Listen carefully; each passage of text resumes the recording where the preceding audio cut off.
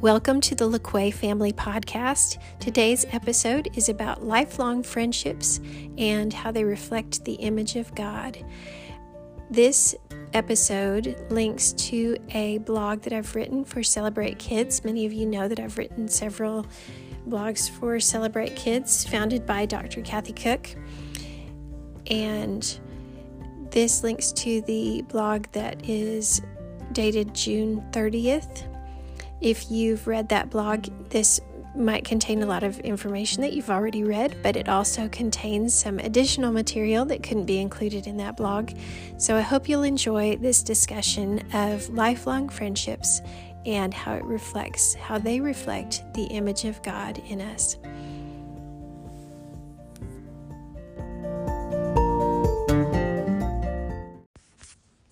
Our oldest son, Caleb, graduated from college in May. On our drive home from the graduation celebration, my husband said, "I feel the same now as I did when he graduated from preschool." I understood exactly what he meant. Certainly we were excited about our son's achievement in earning a Bachelor of Science in Mechanical Engineering and magna cum laude, no less. But the type of diploma that he received that day wasn't really what mattered to us. Our son knows that it's important to work hard and do your best. We believe that he's worked very hard to earn this degree and that he achieved to the best of his ability. He didn't strive for perfection, but he positioned himself to learn as much as possible. He decided to embrace significant challenges, even if it meant a slightly lower GPA, a somewhat higher level of stress, and a little less time for fun. And still, in the midst of all that, he continued to focus on relationships and place people as a priority in his life. We believe he's chosen well. We know he's not perfect by any means, and he hasn't done everything right. But overall, he has made many good choices. Caleb has always been very logical, but also very relational. He has maintained that same attitude that he began to develop back in preschool. He is the same person now as he was then, with the same contemplative but fun-loving personality, the same kind heart and generous spirit, the same compassionate and protective nature that we've seen in him from a very young age. He enjoys a challenge and he chooses to persevere. We observed these same characteristics in him at college graduation that we saw in him back in preschool, and this is what we really celebrate. Caleb called me shortly after graduation, and we talked about several of his friends that we had enjoyed spending the weekend with during our celebrations together. He observed that friends he has known for several years maintain the same personality and have the same spirit as when he first met them years ago. A good friend, someone that you connect with spirit to spirit, is a lifelong friend. When your personality blends well with another personality and when you connect to the soul of another person, you create a bond that lasts forever. These close friendships that Caleb has made while at college will stand the test of time and distance. When you think about your closest friends, do you recognize that this is true? Perhaps this is one way that God's image is displayed in us. Hebrews 13:8 declares that Jesus Christ is the same yesterday and today and forever. In Malachi 3:6 and Revelation 1:8 and Psalm 90 verse 2 and various other places in Scripture, we observe God's unchanging nature. He is, has been, and always will be the same. His characteristics of love, patience, justice, holiness, sovereignty, wisdom, truth, goodness, all those great, wonderful characteristics of God, they never change. God created each of us with a personality and certain gifts that remain largely unchanged throughout our lives. We all long to have friends who know us, who understand our true personality, and who can identify our strengths and weaknesses. We want friends who accept us as we are, who choose to love us and encourage us to be the best that we can be, and who somehow still like us and enjoy being with us despite our failures. As a mother, I desire to have this kind of relationship with each of my kids. I also hope that they have these kind of relationships with each other and with others outside of our family. As we move further into summer, many of us as parents will likely find that our kids are longing to spend time with their friends. Perhaps they've been separated from friends more than usual this past year, and they might be searching for ways to reconnect, to renew relationships and restore much of what's been lost in their life and the relationships that they've missed and time that they've missed. We can help kids reconnect to their friends in healthy ways. Most kids seem to have spent more time than expected, more time than we really want them to, in front of screens this past year. Dr. Kathy Cook teaches about the harmful effects of technology on our children, and because of this, I strongly encourage you to help your kids meet with friends in person rather than online or through technology. Summer is a great time to meet with friends and be outdoors and be in person with them. You can help your kids reconnect to friends by asking questions. There's many questions that you can ask that can prompt their thoughts and lead them in thinking in healthy ways about friendships. Some of these questions are, which friends do you want to see over the summer? And make a list. What do you miss or like about those particular friends? What are some of those essential characteristics that you like to have in your friends or that you want your friends to have? What does the Bible say about friends? And how can you be a good friend? I think of Proverbs 17:17, which says, "A friend loves at all times."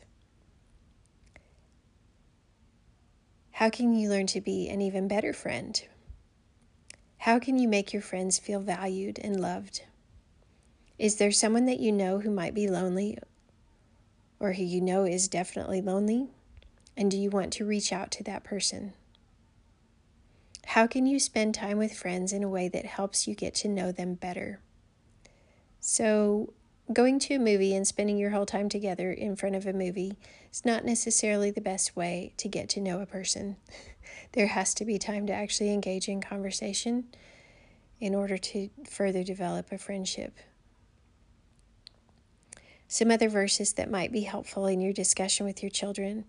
Proverbs 13:20 says, "Whoever walks with the wise becomes wise, but the companion of fools will suffer harm."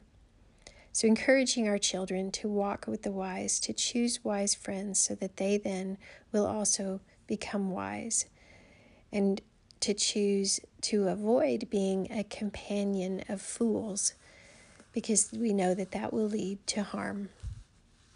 1 Corinthians 15:33 states, "Do not be deceived, bad company ruins good morals." We can teach our kids day and night for years about what is right and what is good and good morals and how to behave and what God wants for their lives. But if we then allow them to go and spend a good portion of their time around people that we know are a bad influence on them, all of that teaching, all of that training that we have poured into them might quickly be forgotten. Kathy Cook has a brochure that's titled "Be in Charge of Your Relationships," and it has some very apt, good guidance for teaching. It's a good tool, a good resource to use for teaching your kids about relationships and the difference between surface level acquaintances and the deeper relationships with friends where you develop trust and where you develop the ability to share more of the private information that's on your mind, and helping our kids identify the difference between those friends that are just acquaintances that we only share certain things with, and people as compared to people that we trust and have developed trust over time so that we can share more information with them. It's interesting to think about, as parents, what kind of friendships we have with our children and how that differs from their friendships with their peers or with other adults. The day after our son graduated, that day that he called and we talked about his relationships, it was Mother's Day.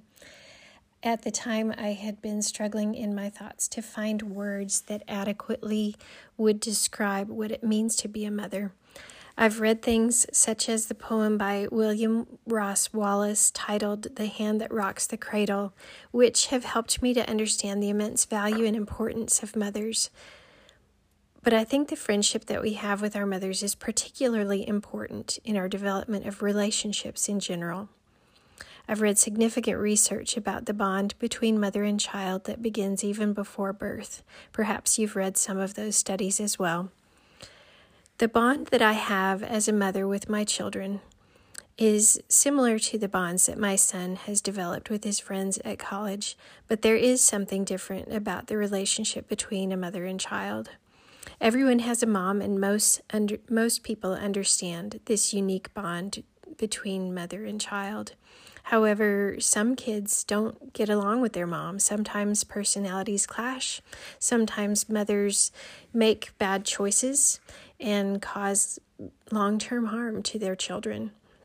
If you're one of those who struggle with a painful relationship with your mother, I pray that God will bring healing and help you overcome that pain and move on to have healthy relationships if you haven't done that already. Other people have had a great relationship with their mom, but they've lost their mom to death and or maybe just can't communicate with their mom anymore, and they miss that friendship that they once had with their mother. And I pray for those that you'll find comfort and that you'll find healthy friendships where you can turn to those friends when you miss your mom. The first mention of mothers in the Bible is in Genesis 2, verse 24. Ironically, it is instruction for a young man to leave his mother and instead cling to his wife. Someone once told me that parenting is a continual process of letting go. I've heard that many times over the years. And I know that the day is probably coming someday soon when my oldest son will find a wife who becomes a closer friend to him than I've ever been. He will leave me in a way that is more than just a physical separation. And our friendship will change in some respects, but the way that I value him and my overall relationship of accepting him and appreciating who he is and understanding him as a person and how God has created him and wired him to be, that won't change.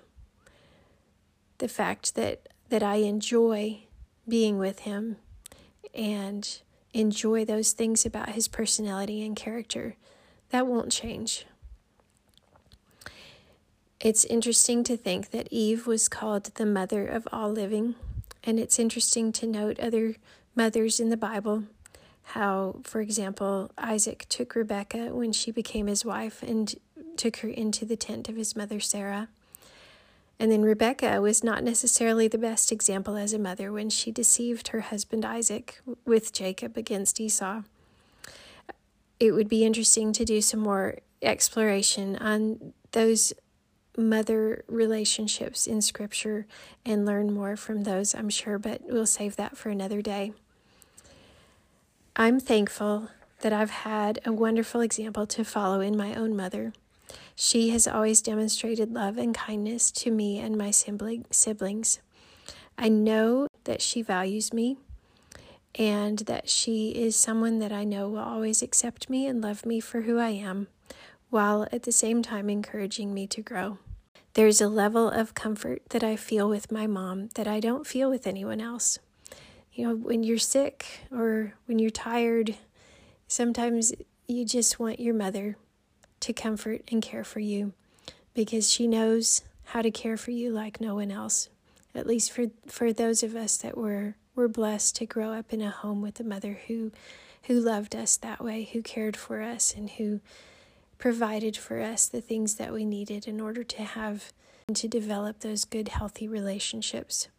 It's a wonderful gift to have parents who accept you as you are, but who also encourage you to grow, to have parents who can provide you with those feelings of comfort and safety and security while also pushing you to take risks. And having that security allows you to have the freedom to take risks, knowing that even if you fail, that they're still going to accept you. I have other podcasts about that. If you want to go back and look for the ones about belonging and about security, those are things that Dr. Kathy talks about in her book, The 5 to Thrive, about the 5 core needs. These are things that good parents will instill these truths and these kinds of relationships in their children.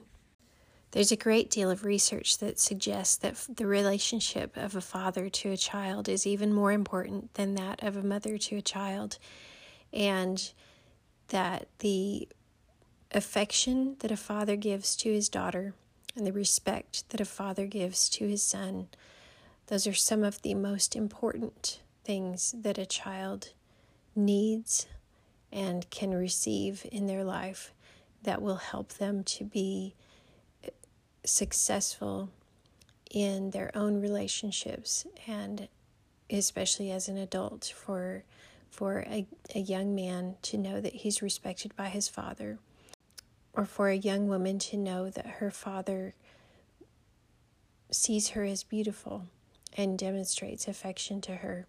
Those are extremely important messages for children to be able to receive from their fathers. So consider that even as you're talking with your children about what kind of friendships they want to pursue. Think about what kind of a friendship you want to have with your children someday, and whether you are demonstrating that same kind of acceptance and that same kind of love and that same kind of unconditional respect and admiration of who they are, whether you're valuing them and whether you're demonstrating to them that you believe that they are valuable and that they are a friend that you want to spend time with, that you enjoy spending time with, and that you enjoy who they are. Things to think about that I hope will help build your relationship with your children and help them build relationships with others, and that will glorify God. I pray that all those relationships will bring glory to God. Thanks for listening. Have a great day. Bye.